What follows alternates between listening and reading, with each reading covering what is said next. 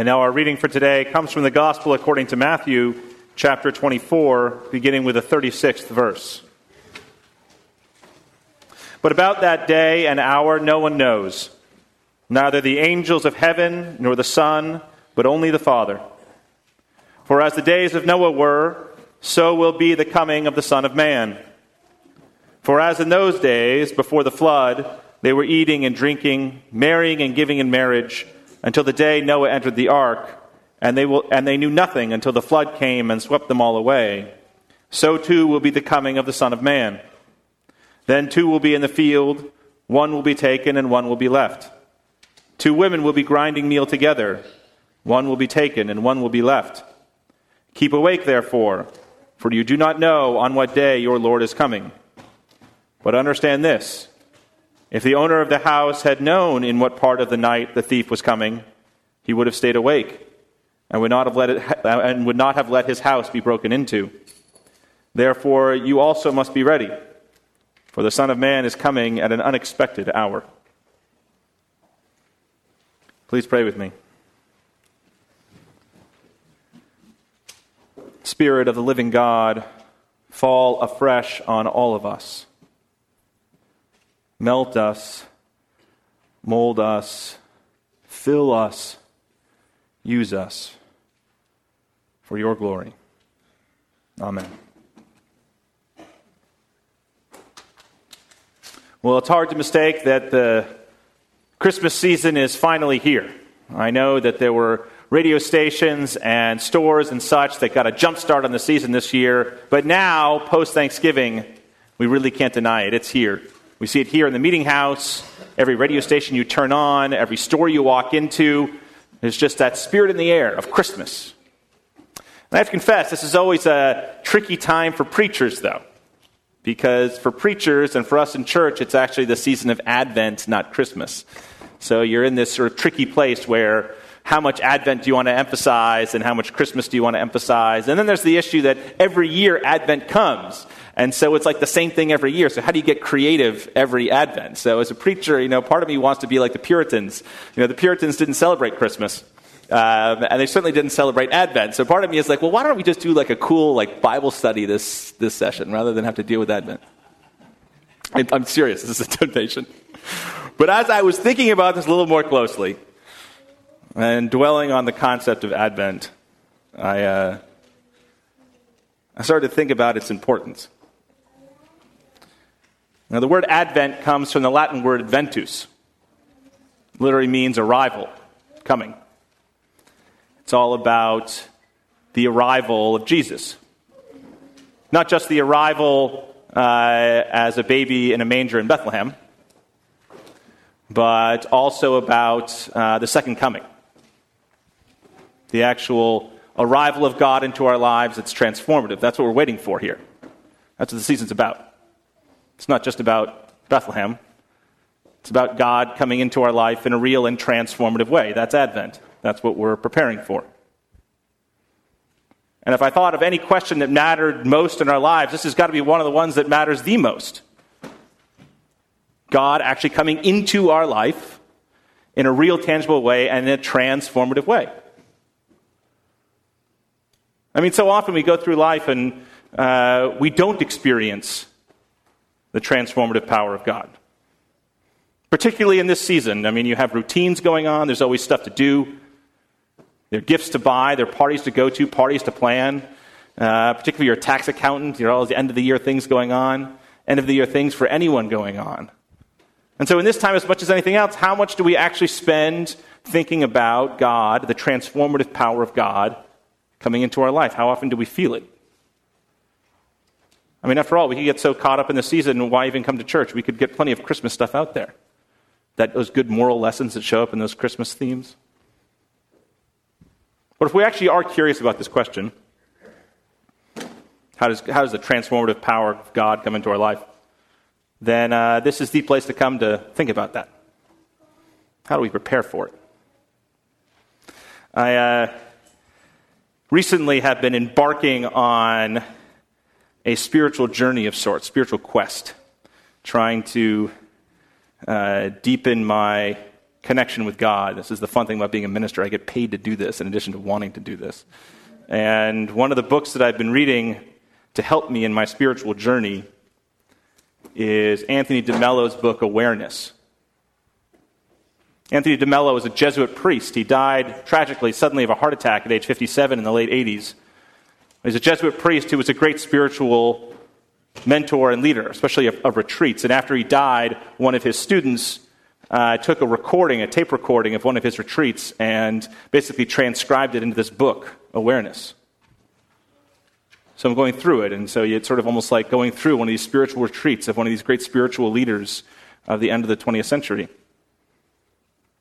And DeMello begins his book by saying, our whole goal, of course, is to be awake to God's presence in our life, to be awake to real life. DeMello was someone who was Indian. He grew up in India. He was heavily influenced by both Hinduism and Buddhism, and you see it a lot in his writings. But he's like, so the whole goal is to be awake to the presence of God. But he starts off and he says, most people in the world don't want to actually be awake. Most people don't want it.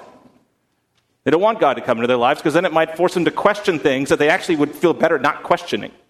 Because as soon as you become awake, as soon as you start seeing the way things are, maybe you might realize that you're not doing the right thing, or the people around you aren't doing the right thing, or that your values might not be correct. It's a lot safer to just avoid being awake and just carry on doing the same old thing. This past week, I was in Winnetka, Illinois, visiting my brother and his family for Thanksgiving. And one of the great things about traveling, particularly traveling to a different culture like the Midwest, you get to see things in a new light.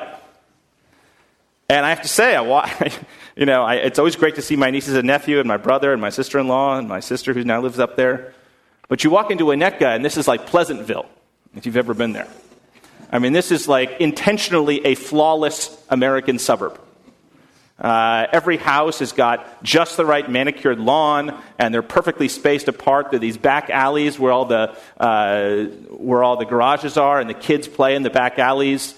My nieces and nephew can walk 2 blocks to their elementary school, and the middle school is just 2 blocks in the other direction.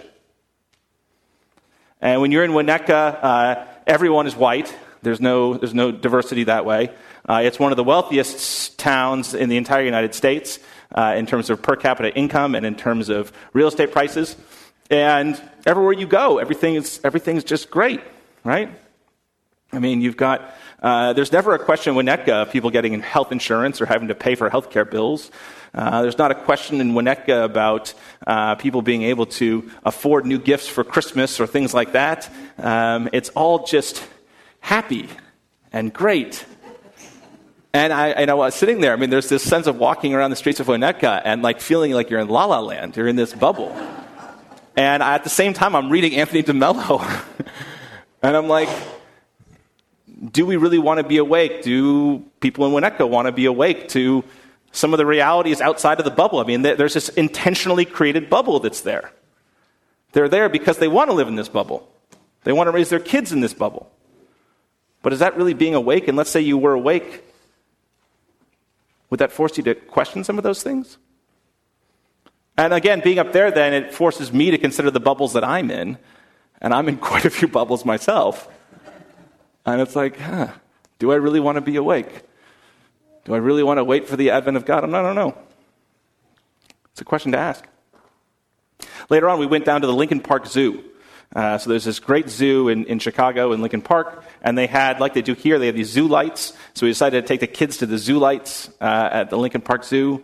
And we walk in, and one of the buildings that we went into was this whole Africa building with different animals in different African animals and things like that. And we're walking through, and again, it's got this big sign on the front that it's given by this guy named Joseph Regenstein. I don't know if I'm pronouncing that correctly.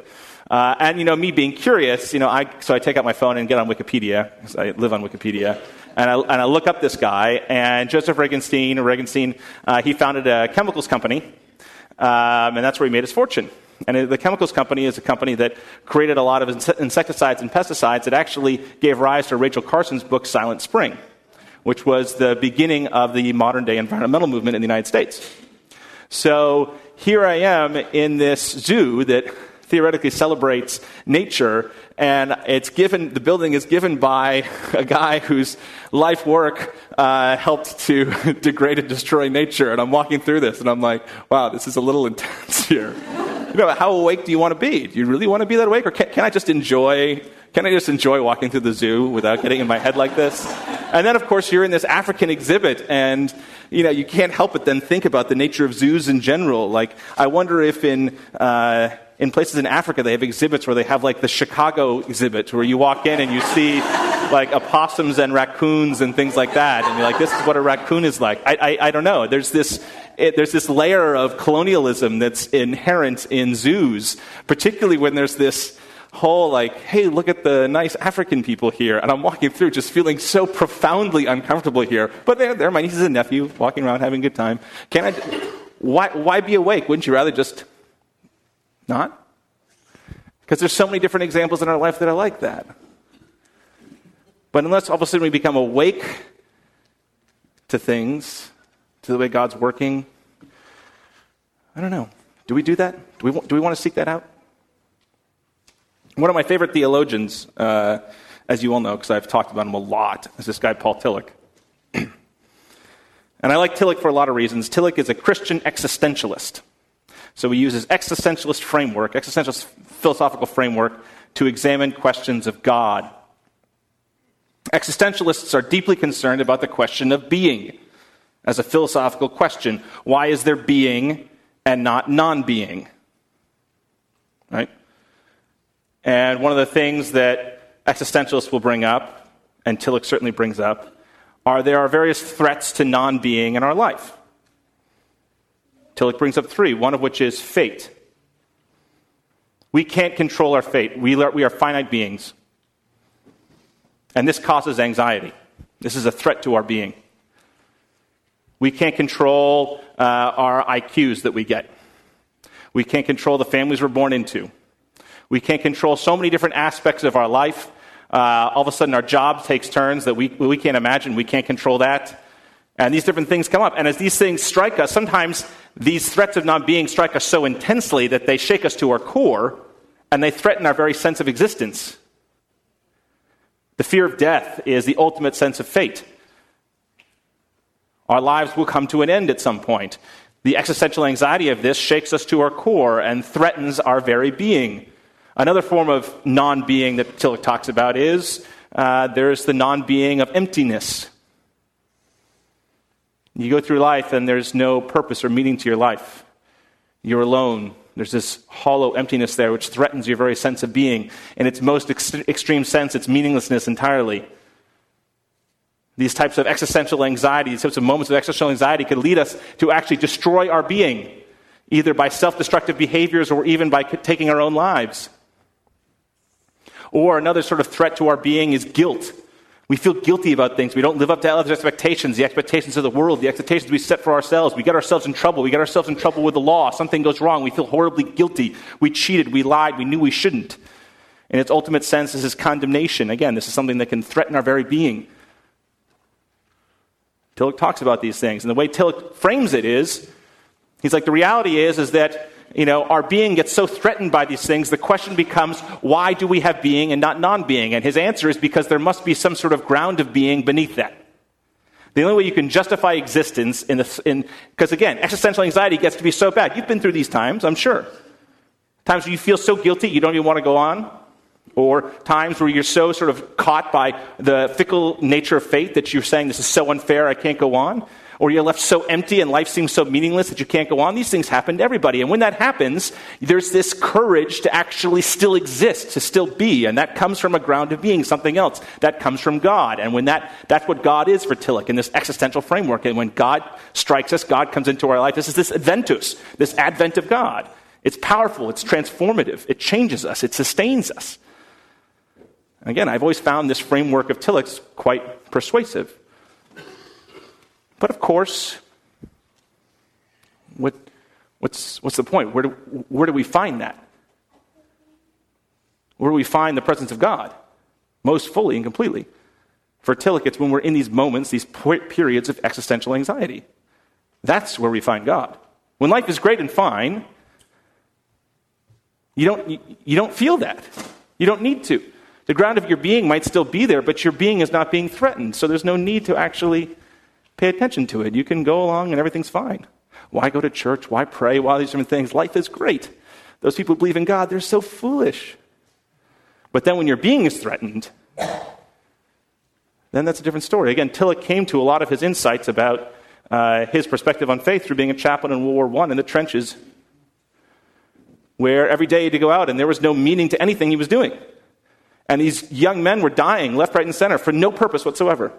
Again, Superman couldn't run through a bunch of barbed wire with machine guns mowing you down and still live. Doesn't matter how courageous you are. And he had to watch this.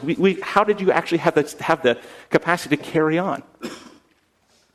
But again, if you want to find God, that Adventist, that experience of God, it's somewhere in those moments of existential anxiety. What does that mean for Advent, for experiencing God? Another theological framework that I like very much is liberation theology. Here's another one that's intriguing to consider as we think about the presence of God. So liberation theology grows out of the 1960s in Latin America. And in Latin America in the 1960s, there's massive income inequality. And in Latin America in the 1960s, there are high levels of poverty. And as a result, a lot of bad health outcomes as a result of that, among other issues that go along with poverty in every community. And in the midst of all of this suffering that's going on in Latin America, the church is focused just on the next world, the hereafter, the Catholic Church of its day. It's focused on your individual sins and trying to get a ticket to heaven. And so these liberation theologians saw this, and they're like, if Jesus was here, he'd be pulling his hair out. He's like, if Jesus was here, his goal would be to end suffering, to end oppression, to stand with those people who need it. And so liberation theologians look at the structures of power and how they create poverty and other things that are sin in that way. So liberation theology focuses on the structures of sin in society, particularly things like poverty or racism, or other issues that tend to degrade human beings. It's that degradation of humans and that suffering that results that God wants to fight against, right? So liberation theologians have this interesting framework, though, is that the way God shows up in marginalized communities in the process of liberation. So what you do is you go to marginalized communities, or you are in a marginalized community, and the very first thing is you take your human experience and then you read it in light of the Christian tradition under the lens of liberation. That's the way liberation theology works. That's the way theology is done in liberation theological circles. And again, hugely influential. This is something that became influential for black liberation theology in the United States and feminist liberation theology. This is why you have James Cone, that famous black liberation theologian, saying, if you understand Jesus, you have to say that Jesus is black. Again, he's writing in the late 1960s in the United States. He's like, if you don't see Jesus in the oppression of black Americans in the 1960s, you don't understand the gospel. Period, is what Cone would say. And then in the 1970s, in the feminist, in that second wave feminist liberation movement, you have the same thing with feminist writing, saying if you don't see Jesus in the oppression of women, the constant oppression of women, you don't get it. And again, I find this very compelling. But one of the essences is, where do you find God? Where does the transformative power of God come into your life? When you're actually standing with marginalized communities. Or when you are realizing how you yourself might be marginalized. And when we look at society today and you see how marginalized, say for instance, women still are in society today. We still have not had a woman as president of the United States. When you look at academic disciplines of women versus men, early childhood kids, women and men, similar academic achievement in things like math and sciences. You get to high school and somehow our society teaches girls that they're not supposed to be good at math and sciences, and so all of a sudden you start seeing these gaps appear that don't appear in other countries. These things are culturally produced based on oppression of women in our society that we reproduce again and again and again. And it comes up in all sorts of ways. But again, liberation theologians, how do you find God? Where's the adventus of God? Where's the transformative presence of God? On the margins. In the place of oppression. Jesus, in our text for today, is in the middle of Holy Week. He's in Jerusalem with his disciples. And you can imagine how excited his disciples must be. Here they are, they're following this guy who's like a superstar into Jerusalem. As he's walking into Jerusalem, people are laying down things at his feet and cheering him on. Yay, Jesus. Everywhere he goes, he's the rock star with crowds there, being the cool guy going up against the Pharisees. Everyone's like, yeah, Jesus, this is great. And then he brings up this passage. This is part of a longer sort of discourse in Matthew 24 and 25. He brings up this passage where he's talking about the coming advent of God into the world. And again, this passage is really curious too. It's caused certain theologians a lot of discomfort because Jesus says explicitly that the Son, aka Jesus, doesn't know when this advent is going to happen. Which some people, again, I'll leave it to the Trinitarian theologians to think about that one. But the basic point is, Jesus knows what's going to happen. He knows he's going to be on trial. He knows where he's going to end up. And then after that's all done, after the disciples are in their normal life going about things, are they going to be ready for when the transformative power of God comes into their life? That's his question. Are they going to be ready? Are they going to look for it? Are they going to wait for it? Over the next 3 weeks in Advent, I want us to focus on exploring this topic a little bit more. What does it mean for God to come into our lives? How do we find it? How does it shape us? How do we go explore it more deeply? But the first step in that is actually having to want that and to wait for it. To want to be awake to what that might mean, even if it has consequences. To realizing that exploring this presence of God might mean going into some places of existential anxiety or stepping into places of marginalization and oppression. Maybe it's in those places where God shows up. And the first step is to want it, to wait for it, to anticipate it. And that's the message that we get on the first Sunday of Advent.